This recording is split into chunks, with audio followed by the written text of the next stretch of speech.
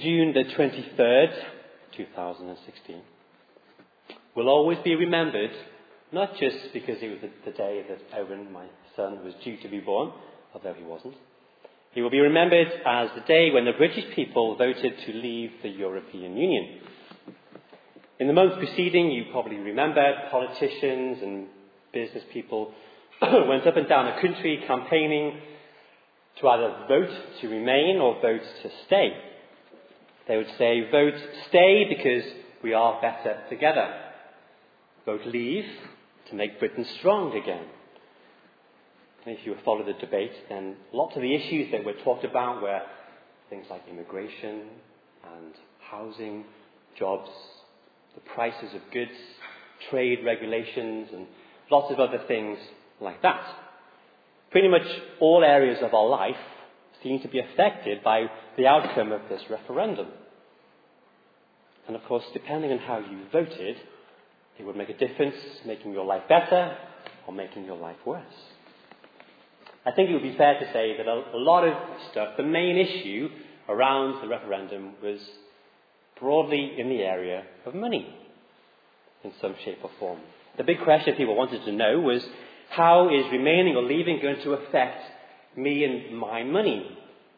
In what I earn, in what I can keep, in what I have to pay? Those are the questions at stake. And people want to know the answers because money affects us in all sorts of ways. Every day, money influences our life. We need money to be able to live. We gain money and possessions to survive. Take Sam. He has a decent job, provides him with a good enough income that enables him to buy a house and furniture to fill his house. He has money to buy clothes to wear, technology to entertain his family, a car to fill a garage and drive him from place to place. Although he hates that he has to give some back to the government and pay his utility bills, he's able to store some of it in his bank and invest it in the future. He earns money and he gathers money to be able to live. And so for this guy, as for most of us, all of us, money affects our life. But because this man has a home and he has lots of nice stuff in it, he has money in the bank and that gets added to each month, he feels happy, content, he feels secure, he feels pleased. And it isn't long before he doesn't just gain money to live, but he lives to gain money. And I wonder, is that not the mindset of many people in our society? In Oxford? Is that how you think about money? People live to gain wealth, to live, but they believe that wealth will then bring them happiness and contentment.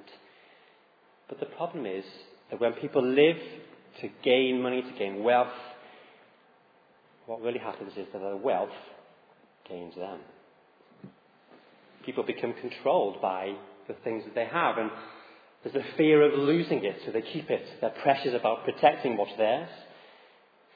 There's a growing dissatisfaction with what we have, and say we want more to feel better. We become proud, perhaps, of the things that we have, of the achievements,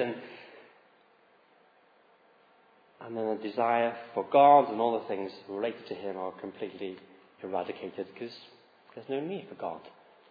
I can survive by myself, and I'm happy without Him.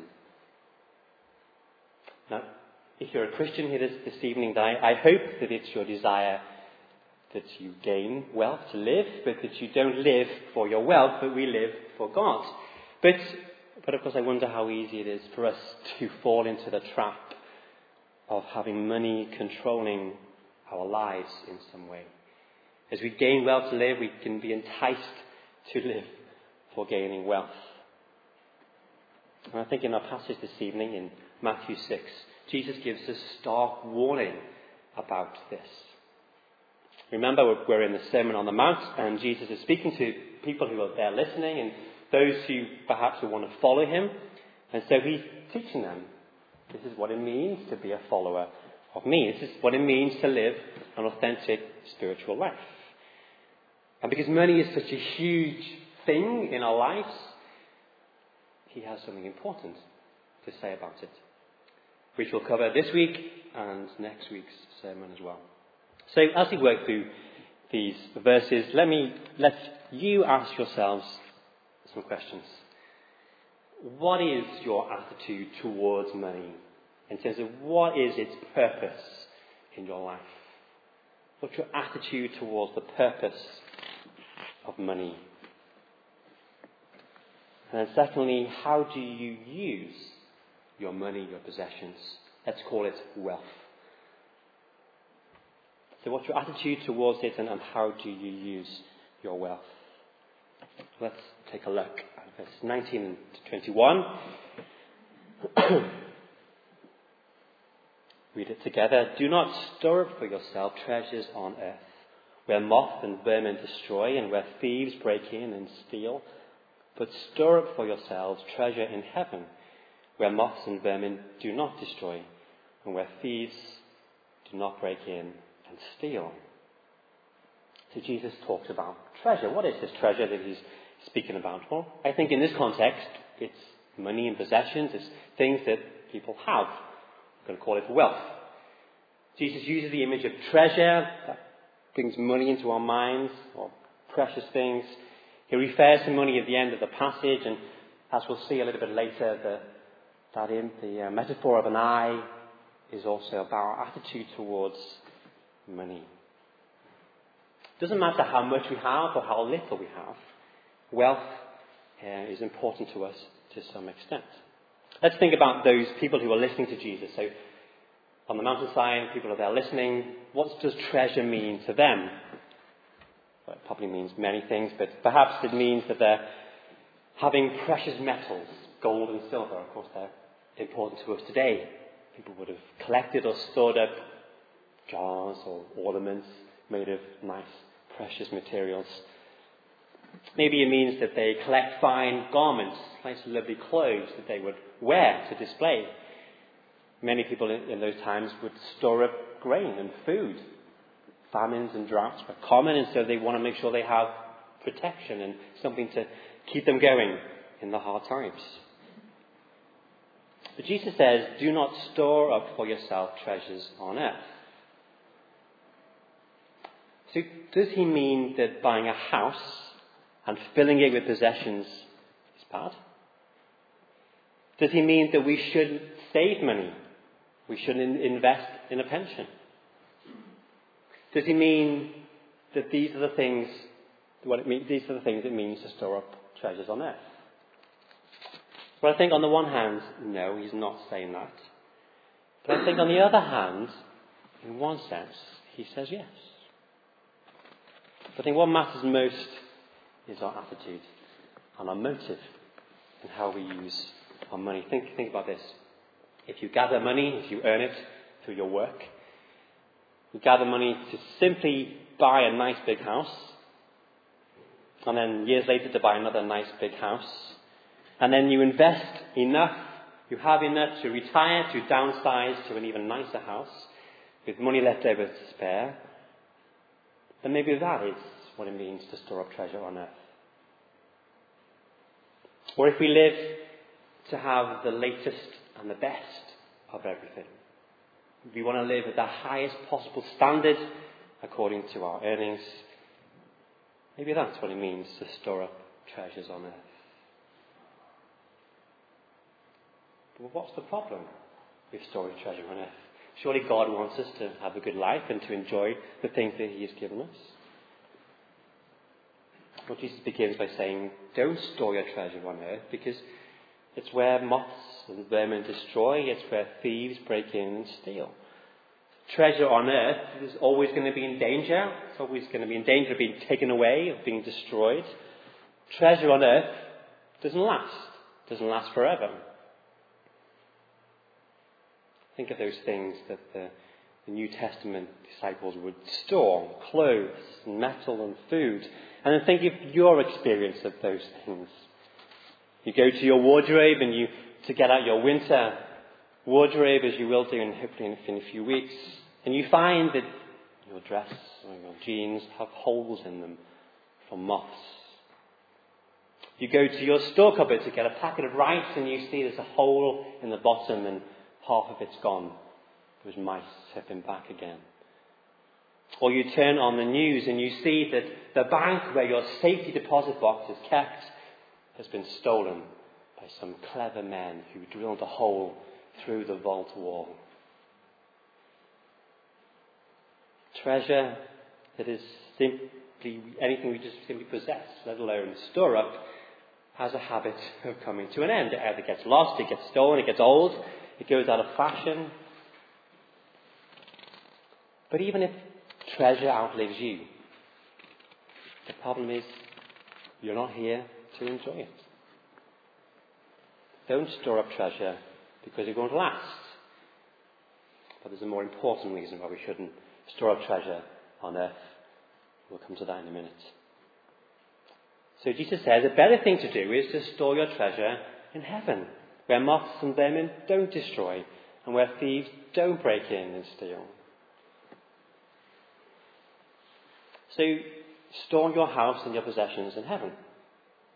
Put your money in heaven's bank and not in HSBC. Is that what Jesus means by storing treasure in heaven? Well, I do think that he is talking about the same kind of treasure, and there's no reason why we shouldn't think he's not. So how do we store our wealth in heaven? Well, storing treasure in heaven means that we use our wealth, we collect it, not for the good of earth, not for the good of ourselves, but for the good of heaven, for the benefit of the kingdom of God. We store treasure in heaven so it is useful for the purposes that it will make a difference for eternity. So, for example, when you buy a house with the intention of opening it up, inviting people in, sharing it. Have possessions, but hold on to them loosely. Be willing to give them freely to those who are in need. Saving money for the future is wise, but save to serve God rather than give yourself a comfortable life. Keep money back each month purposely to give it to those who need and to bless others. These are the sorts of things about what it means to store up your treasure in heaven. And why are they treasures in heaven? Because when your wealth supports those who are needy, Jesus sees it and he rewards it. We thought about this a few weeks ago. When we give, Jesus sees us. When your wealth finances a mission and people become Christians who will be in heaven, you're investing in something that will last. When you open up your home to those who are lonely, weak, hurting or poor, then you're living your life in the way that the Lord Jesus wants you to live. And you're using the things that he has given for him and for his glory. So let's store our treasure in heaven and not on earth. Store our treasure in heaven because, Jesus says, verse 21, for where your treasure is, there your heart will be also. It's quite a strong statement. Our hearts are not just this small organ right here that pumps the blood around our bodies, but spiritually our hearts are the centre of our life. It's where our loves come from, or things that we trust. It's the place that directs our worship. So if our treasure is on earth, as we accumulate things for ourselves around us, then our heart, our love, our worship will be found on earth too, in those things. And what's the danger of worshipping things of the world? They don't last. They break. They'll let you down. They'll control you. And they'll rob your heart. Wasn't it Jesus who said, what good is it if someone gains the whole world and yet forfeits their soul? But when we store our treasure in heaven, when we focus on God and His kingdom, then our heart, our life and our worship is towards Him. One commentator said that if he was preaching the Sermon on the Mount, he would have put that sentence the other way around. So he wouldn't have said, where your treasure is, there your heart will be also. But he would have said, where your heart is, there your treasure will be also. Seems to be right, isn't it? That surely what our heart loves are the things that we move towards. And of course that's true. But Jesus is warning his listeners to be careful, for the things that you give your attention to will draw your heart away. And of course that's relevant in all sorts of things in life, not just in money. When we give our attention and we spend our time and our money and ourselves on anything in the world, we must be careful that our heart doesn't follow. And I think that helps us to move on to the next bit. Thinking about our heart's desire. Let's read verse 22, 23. The eye is the lamp of the body. If your eyes are healthy, your whole body will be full of light. But if your eyes are unhealthy, your whole body will be full of darkness. If then the light within you is darkness, how great is that darkness? So Jesus seems to go off on some strange tangent here, talking about the eye being a lamp to the body. Of course, we know when a lamp is turned on, we can see things in the room, it lights up and we can do stuff. Well, similarly, when we think about our eye enables our whole body to be able to move. We can see to do things.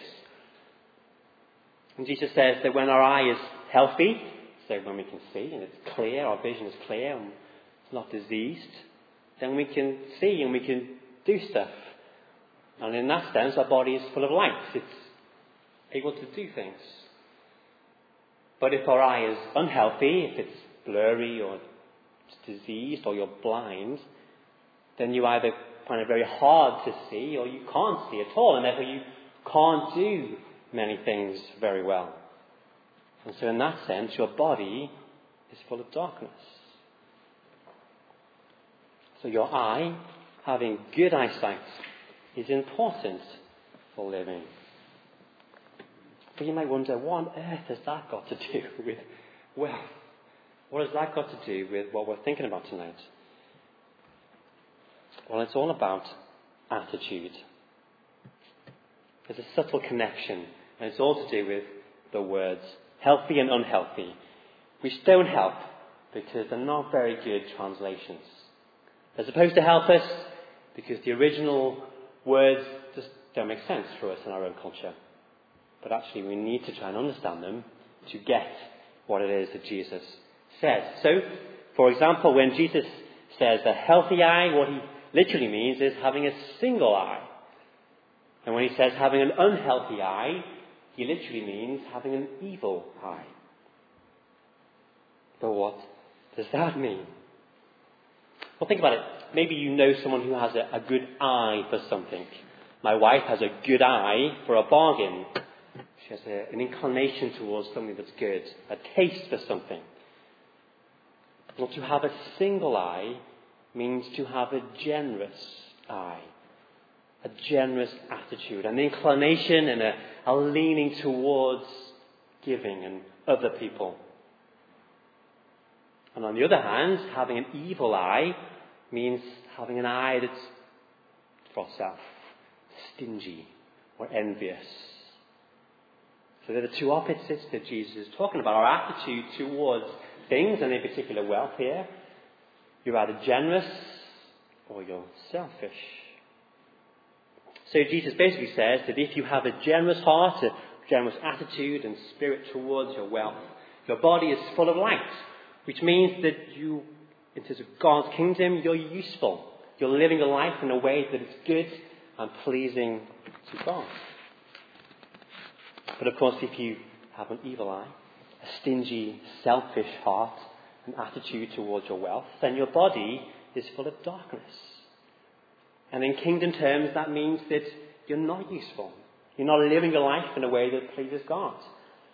You could even say it's a waste. So if you gain treasure for yourself and don't use it for God, then what are you doing? Jesus said, where your treasure is, there your heart will be. As we gain wealth to live, don't live to gain wealth, because wealth will then gain you. There's a song by a Christian band called The American Dream. These are some of the words. All work and no play may make Jack a dull boy. All work and no God has left Jack with a lost soul. But he's moving on full steam. He's chasing the American dream. He's going to give his family the finer things. Later on it says, his American dream is beginning to seem more and more like a nightmare with every passing day. Daddy, can you come to my game? Oh baby, please don't work late. Another wasted weekend and they're slipping away. Because he works all day and he lies awake at night. He tells them things will get better, just take a little more time. He used to say, whoever dies with the most toys wins. But if he loses his soul, what has he gained in the end? I'll take a shack on a rock over a castle in the sand. Because he worked and he built with his own two hands, and he poured all he had in a castle made with sand. But the wind and the rain are coming crashing in. Time will tell just how long his kingdom stands.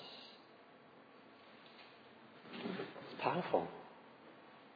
A life invested in treasure on earth will not last. It will remain. A life invested in treasures in heaven will last. But what's more important is where our heart is. What is your attitude towards the purpose of wealth? How do you use the wealth that you get? Why not take some time this month to think when your paycheck comes in, when you get your pocket money or your birthday money?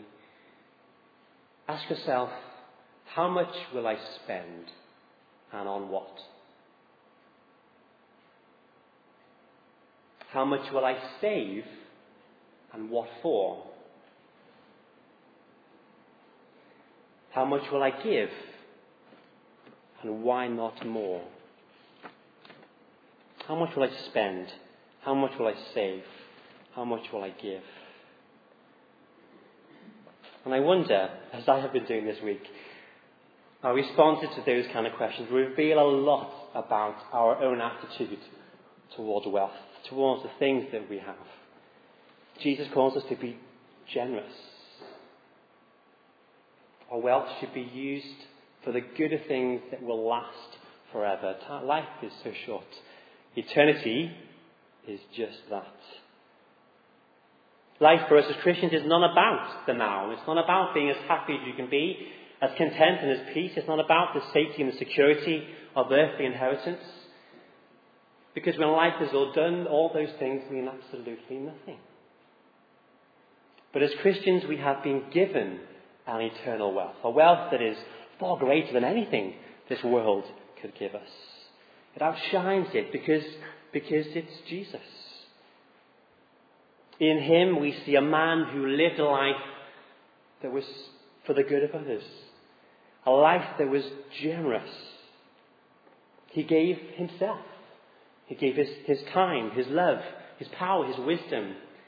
And of course he gave his life. His life, his generous gift, came at the highest price for God. He bore the sin and the wrath. Why? For the sake of eternity. To store up treasure in heaven. And what is that treasure? It's you. If you trust in him. By giving our hearts to Jesus, we will be found in heaven on that last day. And so let's live our lives in a way that reflect that.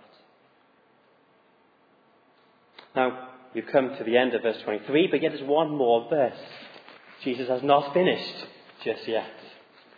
Because you might think, okay, Andy, but why can't I do both? Can I store treasure on earth, but also store it in heaven? Can I live now and have some comfort, because, it makes life easy, but also give to good gospel causes? Well, what does Jesus say? Take a look, verse 24. No one can serve two masters. Either you will hate the one and love the other, or you will be devoted to the one and despise the other. You cannot serve both God and money. And so thirdly, serve your master, Jesus. In Jesus' day, slaves were generally owned by one person. You had one master and you did what he wanted you to do. If for some reason you had two, then you'll have a problem, because each master will require things of you, will make demands on your time and of your resources. You'll have requests to carry out certain duties and tasks, and they may be different and conflicting in which one are you going to choose. You'll have to decide to follow one and obey one, give your time to one rather than the other. Naturally, if you obey one, you disobey the other. And so when it comes to wealth, to our money and our possessions, then if we decide to save our wealth, we can't give it. Likewise, if we give our wealth, then we can't save it. We can't give and keep at the same time. You can't have your cake and eat it, as the saying goes. And so if there is a call to give to gospel work, but we want to save or buy this or that, then we can't do both. One will win. When we see a need and we help a little, but we help ourselves more, are we really serving? If we buy the best that we can, rather than settling for something cheaper for the sake of being able to serve the kingdom, what does that tell us about our attitude towards our wealth? Now, of course, we need to gain wealth to live. Jesus is not saying, sell absolutely everything. I mean, he might call you to do that. But he does ask you to think about how you use the wealth that you have. Because as we gain wealth to live, we've got to be careful that we don't live to gain wealth. Otherwise, wealth will gain you. Do you remember the story of Ananias and Sapphira in Acts chapter 5? The early Christians are selling all their possessions and giving their money to the apostles so they can use it to help the needy and to preach the gospel. Ananias and Sapphira, they sell their land and they bring some of the money. And Peter confronts them because the Holy Spirit has shown him that their true heart, their true attitude towards money is that they want it for themselves. Tragically, they die. They tried to serve both God and money. Why? Because they didn't trust that God could provide for their needs. So they decided to trust in their wealth themselves. And we'll think more about trusting God for our needs next week. So do come back for part 2. You've probably seen in the movies or on TV documentaries that the ancient Egyptian kings would be buried with all of their gold and their precious treasure, because they believed that if they were buried with all their treasure, that they would take it with them to the afterlife. But we know when archaeologists and historians excavate Egyptian coffins, you see the mummified body, but you also see all the treasure. It has remained. It didn't go with them to the afterlife. But then think of Moses. He lived with the Egyptian kings, the pharaohs. He was raised in the palace. He had luxury. beyond his wildest dreams. But Hebrews 11 tells us that Moses chose to be ill-treated along with the people of God rather than enjoy the fleeting pleasures of sin. He regarded disgrace for the sake of Christ as of greater value than the treasures of Egypt. Why? Because he was looking ahead to his reward. When we serve God with our wealth, it's sacrificial. It's uncomfortable to hear sermons like this. We are serving. In a way, he is our master. We live for him. But he's not a slave driver. Our master, the Lord Jesus, is a good God. He's loving and he's kind and he's generous. He's easy and he'll never let us go without. Part 2 next week. As we serve him, as we build our treasure in heaven, treasure that will never fade or rust, it will last forever. And so, where is your treasure? Who are you going to serve? Let's pray.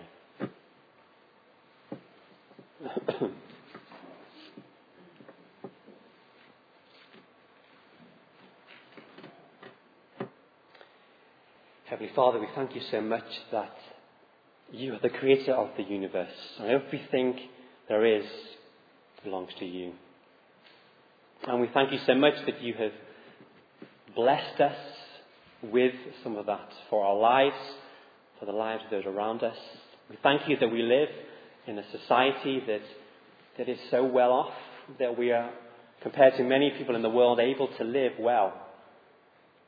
But Lord, we know too that raises big dangers for us because our hearts are sinful and we can easily drift off to worshipping our wealth. And Lord, we're sorry for when we do that. Change our hearts. Change our stubbornness. Change how we cling on to the things that we have. Forgive us for fearing not having because we trust in our possessions. Please help us to know what it means to store treasure in heaven, to give of ourselves, to know the joy of that, and to know the one in whom, to know you who gave your Son so generously so we could have life. Please help us, Lord.